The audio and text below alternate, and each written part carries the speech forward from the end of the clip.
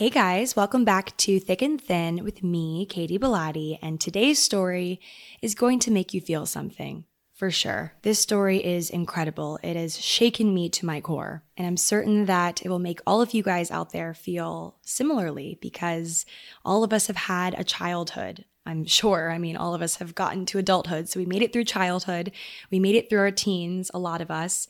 And so we know what it feels like to be at that young age and feel so confused about the world. And yet the story I'll be sharing today about Joanne Bland, a lot of her story takes place when she was under the age of 13. And she did so many things before she even reached teenagerdom and was able to accomplish so much and fight fear and be so brave.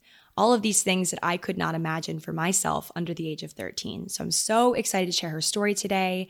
I worked on it alongside my friend Kayla Stokes, who you guys met last week. She has her own podcast called Bias Bender, where she shares stories of Black women from history, past, present, and relates it to the future. She does an incredible job weaving together her stories, and so I'm honored to work with her again today on this one. So be sure to stay tuned until the very end to hear from her, because she will give us a little reflection of what Joanne's story means to her, as well as some other parting remarks.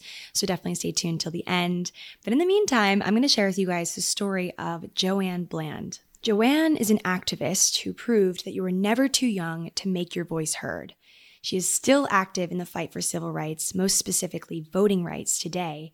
And on the podcast, we'll be telling her story, along with talking about children and young adults' roles in seeking justice and mustering up bravery to get what they deserve, but also how this can be problematic and rob Black children of their youth. This and more on today's episode of Thick and Thin. So our story begins in 1950s Alabama. And for context, Alabama was the epicenter of many, many pivotal key events in the American Civil Rights Movement. It was here in Alabama that Claudette Colvin and Rosa Parks refused to give up their bus seats, and this led to the 1955 Montgomery bus boycott, which then led to the formation of Freedom Rider groups, which were made up of both Black and white civil rights activists protesting segregated bus terminals, not to mention peaceful protests led by Reverend Martin Luther King, a Birmingham church fire that killed 4 young Black girls carried out by a white supremacist group, and the march from Selma to Montgomery put pressure on the government to approve the Civil Rights Act in 1965. This is 1950s and 1960s Alabama in a super quick glance. It was here and at this time that light was slowly starting to be shed on the reality of racial injustice in the United States. Alabama ignited this fire. The brave men and women here fought to challenge the racially unjust norms of the time. And one of these brave men and women was born on July 29, 1952 in Selma, Alabama. This is the story of Joanne Bland. So to take things back in time a bit to when Joanne was young, her mother passed away when she was just 3 years old, so her grandmother and her father raised her and her 2 older sisters. They grew up poor and often didn't have the money for new clothes. But luckily, Joanne had relatives in the North that would send boxes of hand-me-downs, shoes, and other things to help out the family a few times a year. She distinctly remembers one of the boxes that came during Easter time when she was young. Inside the box was a blue dress, and it was, quote, the most beautiful dress I'd ever seen in my entire life, Joanne said. She ran upstairs to put the dress on and instantly felt like a princess. She twirled around the house and felt so happy, but she soon realized that none of the shoes in the box would fit her larger feet. Her grandmother took one look at her, though, in that blue dress and said, I'm going to take you into town and buy you a new pair of shoes. Joanne was ecstatic. It was totally out of the ordinary to get new clothes or shoes. New anything was very abnormal for her, so she was so excited. And what happens next will give you an idea of just how aggressive segregation laws were in the American South. Black men, women, and children weren't allowed to try on shoes or clothing in shops that white people could also shop. So when Joanne's grandmother took her to buy the pair of shoes to match the blue dress, which was such a rare treat, like we said, she came prepared with a piece of string cut to the exact length of Joanne's foot. That way the salespeople would know her size without having to try anything on. I was passing by a window and I saw my shoes, Joanne later said. You know when those are your shoes, you see it. She just knew. And Joanne was so excited about the shoes in the window that before her grandmother could stop her, she ran inside the store and tried them on. She saw other people in the store trying on shoes right off the shelf, so certainly she could too, right? Unfortunately, the shoes ended up being too big, so she couldn't wear them with her new dress. And when she put them back on the shelf, like she found them, she hadn't realized she'd done anything wrong at all. After all, a bunch of white children were trying on shoes right off the shelf, right next to her. A white sales clerk told Joanne and her grandmother in a super nasty voice, along with racial slurs, that because Joanne had put her foot in the shoe, nobody's going to buy these shoes. You have to pay for them, even though they were too big. And so Joanne's grandmother was forced to buy the shoes, and because that's all that they could afford, Joanne left the shop without shoes that fit her that day. She left in tears, but at the time, that was the law, despite how royally unfair it was. As a child, Joanne also often passed by a drugstore in town. She would see the white children through the window sitting at the counter, enjoying their drinks and snacks in the store, and she'd ask her grandmother why she couldn't sit at the counter too. They were all the same age as her after all. This was when Joanne started to understand segregation and Jim Crow laws at an extremely young age. It's the law, her grandmother told Joanne. One day and one day soon, it's going to change. You're better than they are, and you will always be better than they are. Her grandmother's words went on to inspire Joanne to take part in the civil rights movement at a super young age, becoming the youngest person to have been jailed during any civil rights demonstration. In reality, growing up in the South as a Black child in this time period almost immediately just involved Joanne in the civil rights movement. She was pulled in right away. It seems as though the fate of her situation was to be in the thick of the struggle for her rights and the rights of those closest to her. She was exposed to inequality and injustice from a super young age, and she knew it wasn't right. She saw her family affected in the most intimate and public ways, and to her, getting involved wasn't really a choice at all. So it's no wonder that even at the ripe old age of 8 years old, Joanne attended her first Freedom and Voters' Rights meeting. It was 1961, and organizing was the name of the game. And on top of that, Selma, Alabama, Joanne's hometown, was a key center for grassroots organization. Joanne was first introduced into the world of organization through her grandmother, who was an active supporter of the civil rights movement. But soon after, Joanne found herself supporting and fighting for the movement in her own right. Joanne joined the Student Nonviolent Coordinating Committee, or the SNCC, and by the time she was just 11 years old, she was a seasoned participant in protesting and marching on behalf of civil rights in Selma. Another way to look at her success as a disruptive voice is to look at the amount of times she was jailed as a child. At 11 years old, she had already been jailed 13 times for her participation in various protests. Can you imagine being that bold at such a young age? I only knew the movement, Joanne later said. I thought every child in America had the same life I did. Played, had fun, went to jail. At 13, Joanne became one of 7 students to integrate the all-white A.G. Paris High School in Selma, Alabama. The white teachers were rude to her and the other Black students, Joanne remembered. The other students hit her unprovoked, but if Joanne was to fight back, she was the one that would get in trouble. All the while, though, Joanne was fighting for voting rights in the best way she knew how. She was taught by her peers and elders that voting was a key means towards real freedom. Not all Black people had the luxury of being able to use their voices in the democratic system at the time, and to be honest, even when Black people were able to vote legally, they were blocked from voting because of the situations in which they were forced to try and participate in the voting system. So that was the main motivator for Joanne to get out onto the streets. Even at such a young age, she knew how important it was for people who looked like her to be able to fully participate in the world around her. The most recognizable marches that she participated in were the Selma to Montgomery marches. Like the name suggests, these marches started in her hometown of Selma, and their goal was to end up in Alabama's state capital, Montgomery. The overarching goal was to raise awareness and demonstrate on behalf of voting rights for Black Southerners. While the groups that organized these protests would consider themselves nonviolent activists, the people on the other side of things did not stick to nonviolent resistance. Police officers unleashed their fury on these unarmed protesters in a way that has become all too American, unfortunately. One day of these marches became known as Bloody Sunday because of the violence instigated by state and local troopers. On Bloody Sunday in 1965, 13-year-old Joanne was there. At one point, the group reached a bridge, and she didn't want to go on any further. She'd witnessed so much violence during this dark day, and it was really starting to weigh on her. I tried to go back, she said. Whatever cost this freedom was, it was too much for me. but her two older sisters, who were both in their early teens at the time, convinced her to keep going. I remember one of them saying, "Come on, they're not going to beat Dr. King." I went, but I was scared. While figures who went on to have huge notoriety, such as Martin Luther King Jr., John Lewis, and Stokely Carmichael, they were there during this incredible historic moment, but there were also so many other young people fighting to make a difference. Joanne Bland and her sister Linda were among the crowds of what turned into absolute mayhem. Joanne recounts those days by saying, "Before we could turn to run, they'd come in from the sides, the back, and the front. There was nowhere to go. They were just beating people. You couldn't outrun the cops on horses. I remember seeing this horse and this lady. I don't know if he hit her and she fell, but I can hear the sound that her head made when it hit the pavement. Sickening." At one of these protests, Joanne's older sister Linda saw people putting Joanne into the back of a white car, and she thought instantly that her sister had died. But when Linda got to the car, she soon realized that Joanne had just fainted, and when she woke up, she could feel her sister's blood dripping on her face from being hit in the head so many times. Hearing that a child had to witness these gruesome things is super difficult to take in. Honestly, hearing that anyone, regardless of age, witnessed and survived this kind of violence is tough, but this was the reality at the time.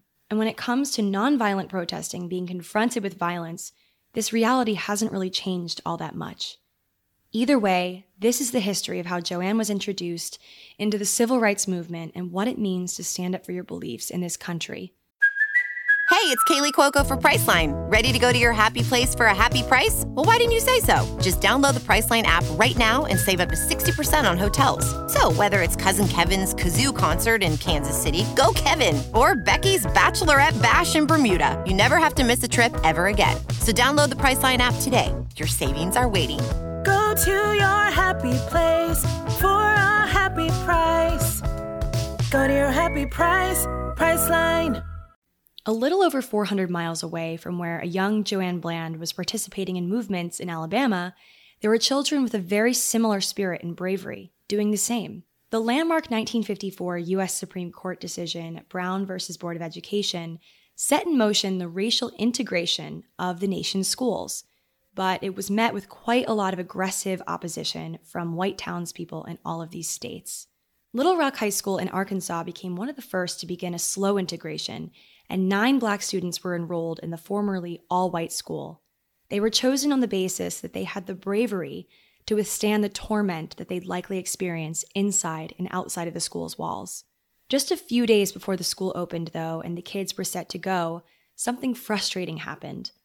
Arkansas governor of the time, Orville Faubus, ordered the National Guard to prevent Black students from entering the state schools, claiming it was, quote, for their own protection. But it was to no avail. The next day, federal court judge Richard Davies issued a counter-ruling that desegregation would proceed. It was the morning of September 4th that the 9 students, called the Little Rock Nine, attempted to enter the school. But as they tried, a crowd of angry white students and adults and the National Guard were there to meet them with racial slurs, screaming, and spitting. Despite the federal judge's ruling, the Guard prevented the students from entering the school. But news of this soon reached President Dwight Eisenhower.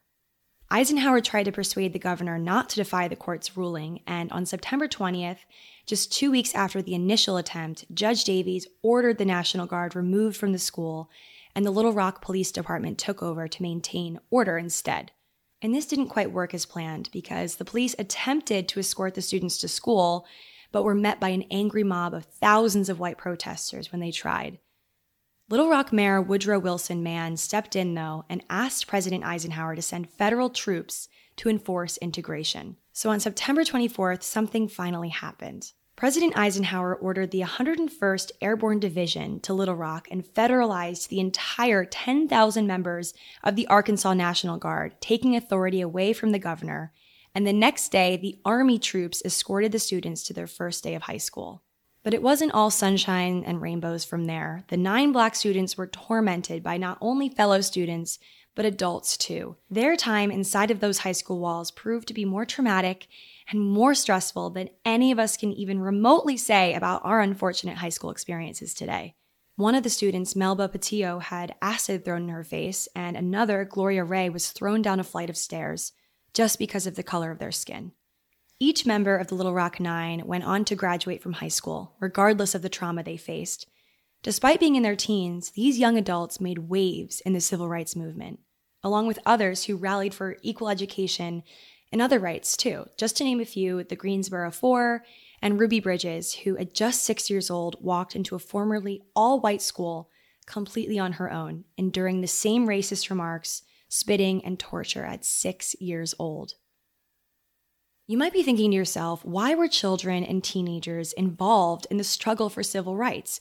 Wouldn't that be something left for adults who are ready to grapple with those issues? Well, in an ideal world, children wouldn't have to feel like they were being pulled into these fights. And of course, in a really ideal world, there wouldn't even be these struggles to begin with. But the reality is that there's a long history of the adultification of Black children. A lot of Black children in this country have not been afforded the luxury of a prolonged, innocent childhood. There are plenty of reasons for that, but we can kind of break it down into two categories. The first main category that contributes towards the adultification of Black children is situational systemic responsibilities. Basically, Black children are often put in situations that demand them to step up to the plate in an adult way. We see this in Joanne's story when she lost a parent at a young age because of the systemic racism within the medical care system.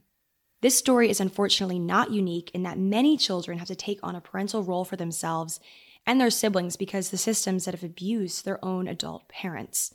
The second major factor that we can look to as part of the adultification of Black children is the societal prejudices placed on the children themselves.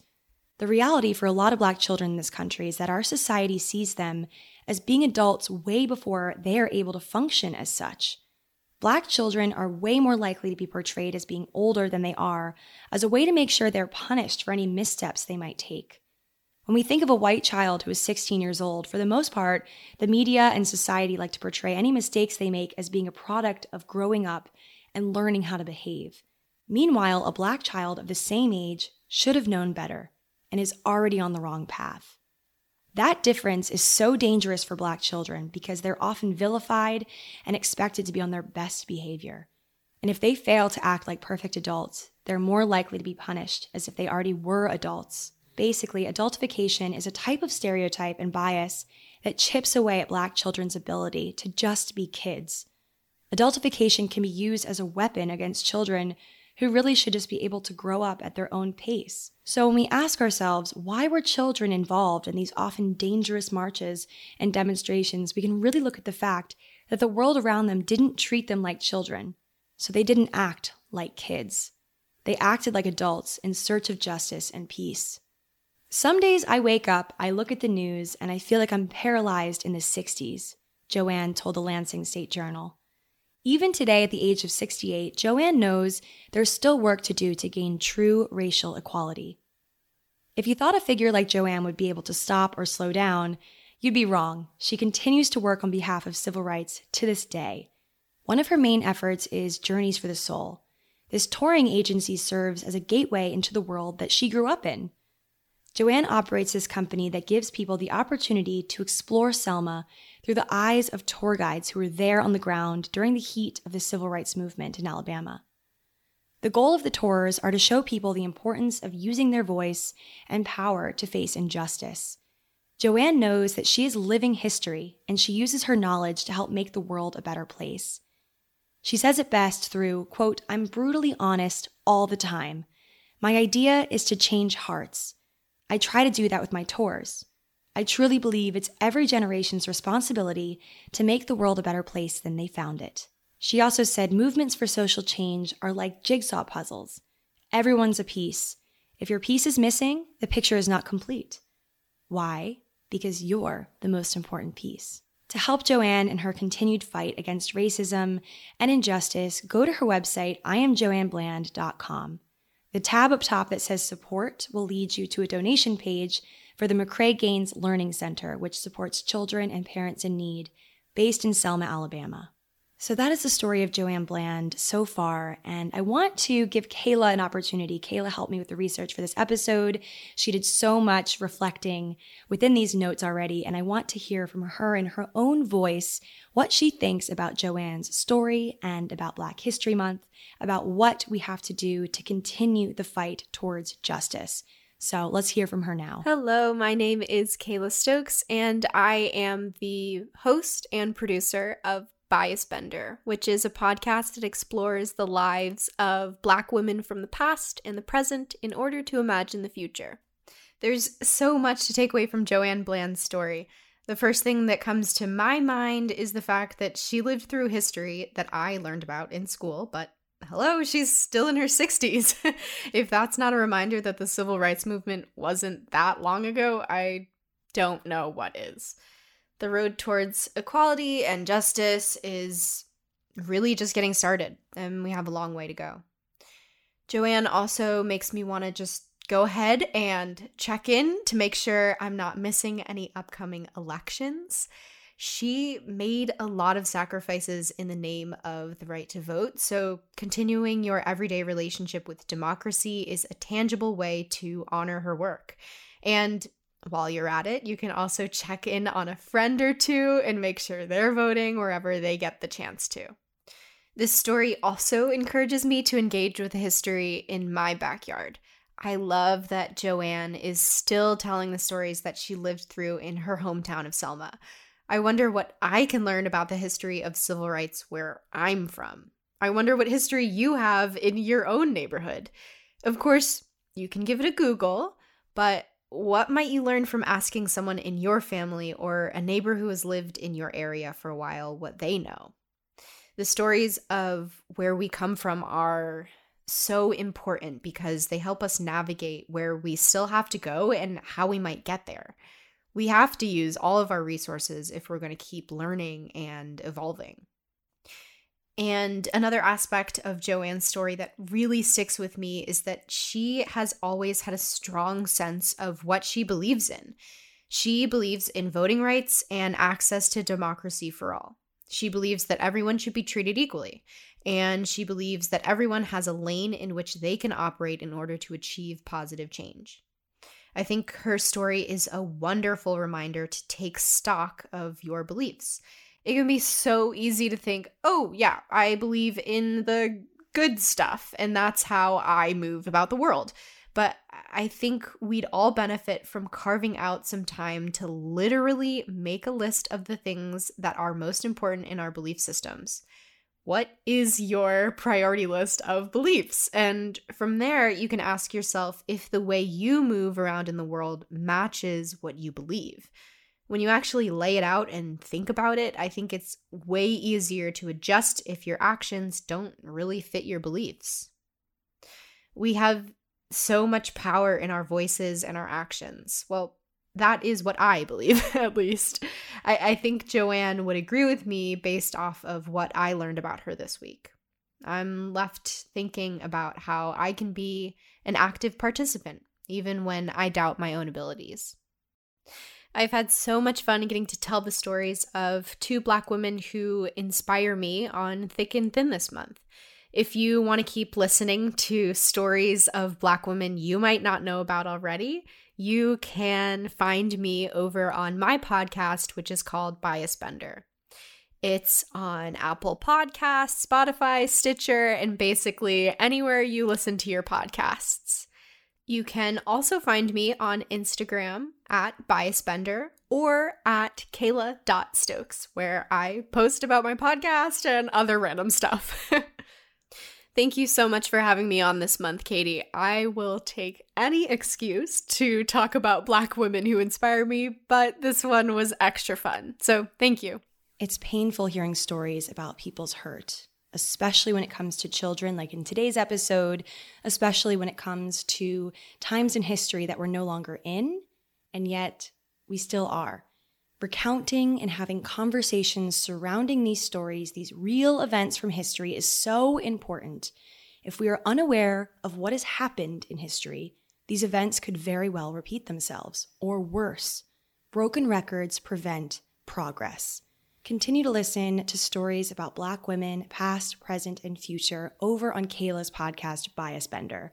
I am such a fan of her storytelling style and the subjects that she chooses to cover.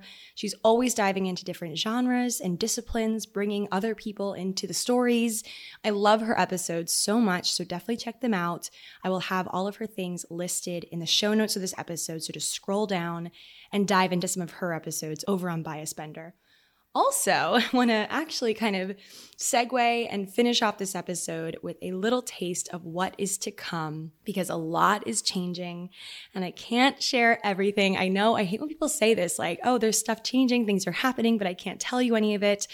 Things are changing in my life, in my platforms, in how I'm operating on social media, and I am so excited to eventually share everything with you. I have a lot of change brewing in the distance. It's kind of like, I feel like a season of change right now for a lot of us because, it's been a year since the pandemic began and we're starting to, I guess, kind of feel a bit hopeful, for what's coming. And I don't know, I just feel like this change in all of us, this kind of spirit of hope. And so I'm really excited to share what is changing in my platforms, how I'm changing my voice a bit, and also my look and feel. And because you made it to the end of this episode, as a little treat, I'm going to tell you a little taste of one thing that is changing in my life and platforms, and that is the Thick and Thin podcast artwork. So it hasn't changed yet, but pretty soon when I'm done, I'm still working on it, but I actually collaborated with an artist that I found on Instagram. I asked you guys over on stories probably a month ago now if anyone knows an oil or acrylic painter. And so I worked with a girl. I'm going to tell you guys all about it when it's actually live, all the details and what went into it and all of that. But essentially I hired an artist and I worked alongside her to create a super unique podcast graphic based on paint. So it's very painterly. It was made on a canvas and then photographed, and now it's going to be put into podcast artwork. And I'm going to layer on my different, I'm not even going to say it, but lettering and things. It's going to be I'm freaking out. It's just so great. I love just giving, a breath of fresh air to my platforms every once in a while. And I think Thick and Thin deserved it because I was looking at everyone else's. Of course, don't compare yourself, but I was looking at other people's amazing podcast artwork and I was like, you know what? I think Thick and Thin needs a little something, needs to be zhuzhed up a little bit. So stay tuned for new artwork. That is the first thing that is changing in my platforms. And from there, it's going to be just something, okay? A whirlwind of change, not only on my platforms, but also in my life. And so I'll let you guys imagine what that could mean. I'm going to be elusive, and then eventually I will share what's going on. So definitely stay tuned to future episodes of the pod. Truthfully, I've felt a little bit discouraged with a few of my other platforms recently. I feel like I did say earlier, I feel this sense of hope is brewing, and I feel like people are maybe looking at things in a different way and feeling a bit more hopeful about things. But I also do feel a lot of negativity on social media right now, which is why I've taken a bit of a step back from Instagram and from YouTube. And, I think people have, the cat just jumped onto the table. Hi. She's I'm here for moral support. So I've definitely struggled a bit, and I think it's been obvious to my followers in that way. But the podcast is something that I felt just renewed hope towards, because I feel like this audience, you guys listening out there, are just my special people.